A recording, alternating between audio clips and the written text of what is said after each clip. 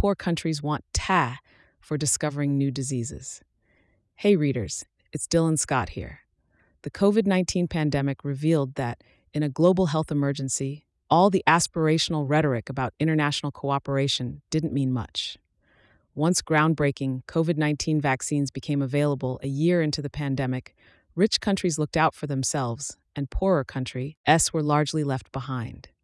That brought recriminations, but also a pledge from the world's nations to learn from those mistakes and create a better playbook for when a future pathogen inevitably threatens the world. So at the end of 2021, the World Health Organization, WHO, announced that the global community would negotiate a pandemic treaty to set the rules for international cooperation in future public health crises. Those efforts were supposed to reach a triumphant conclusion this May at the World Health Assembly in Geneva, where the final product of treaty negotiations would be reviewed and ratified by the world's nations.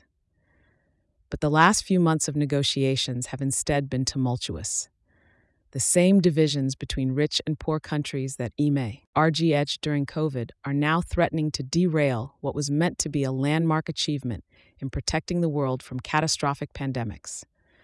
The fundamental problem is that, much as they were in the thick of the pandemic, wealthy nations remain largely allied with Big Pharma against the Global South's interests.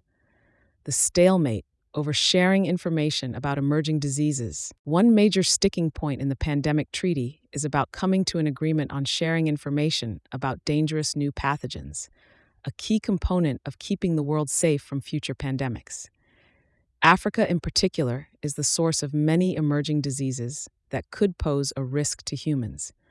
Under the system being contemplated in the pandemic treaty talks, once a potentially dangerous virus is identified, developing countries would share access to viral samples with developed countries, home to the bulk of the world's biopharmaceutical industry. The industry would then take that information to begin developing medical countermeasures, like vaccines or new treatments.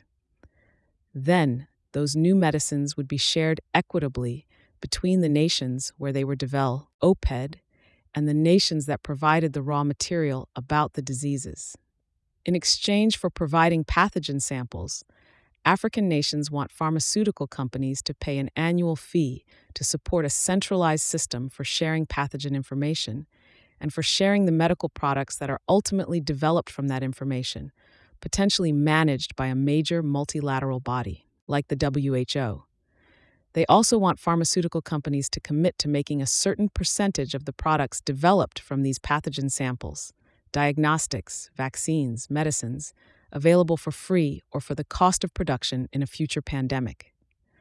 But Big Pharma opposes both compensating countries for sharing pathogen information and the creation of a centralized bureaucracy to manage that process, arguing that it would slow down the development of medical breakthroughs. Drug companies have been largely supported in that position by the US and European Union. Big Pharma's argument should be familiar to anybody who has followed the drug pricing debate in the US. Whenever a new regulation is proposed, the drug industry warns that it will stifle innovation. Research on drug development, however, suggests that may not be true. The pharmaceutical industry says it does not have a problem with reserving some of its products for low-income countries, but its conditions for providing that conflict directly with the desires of the Global South.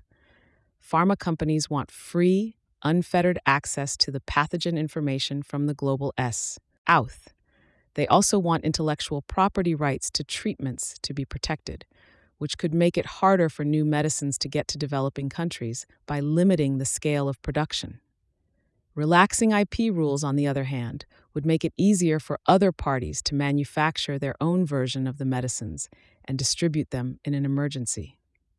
During COVID, the Vaccinate on initiative COVAX attempted to circumvent IP rights in order to quickly produce and distribute vaccines, but those efforts were delayed and ultimately watered down, in part with the support of international actors like the EU, where many big drug makers are based.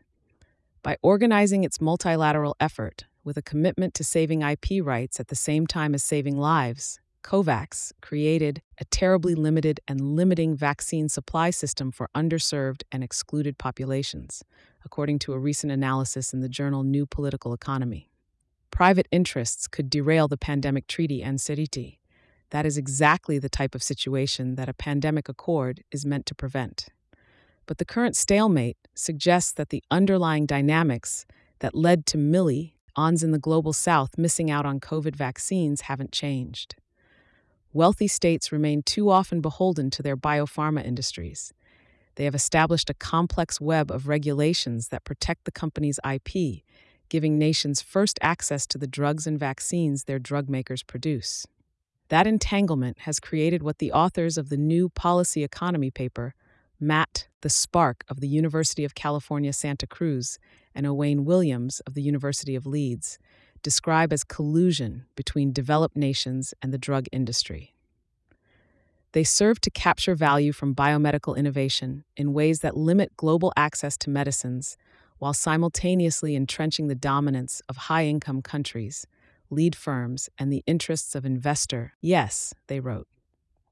Many other questions about the pandemic treaty must still be resolved in the coming months, including the nature of the agreement itself. Should it be opt-in or opt-out?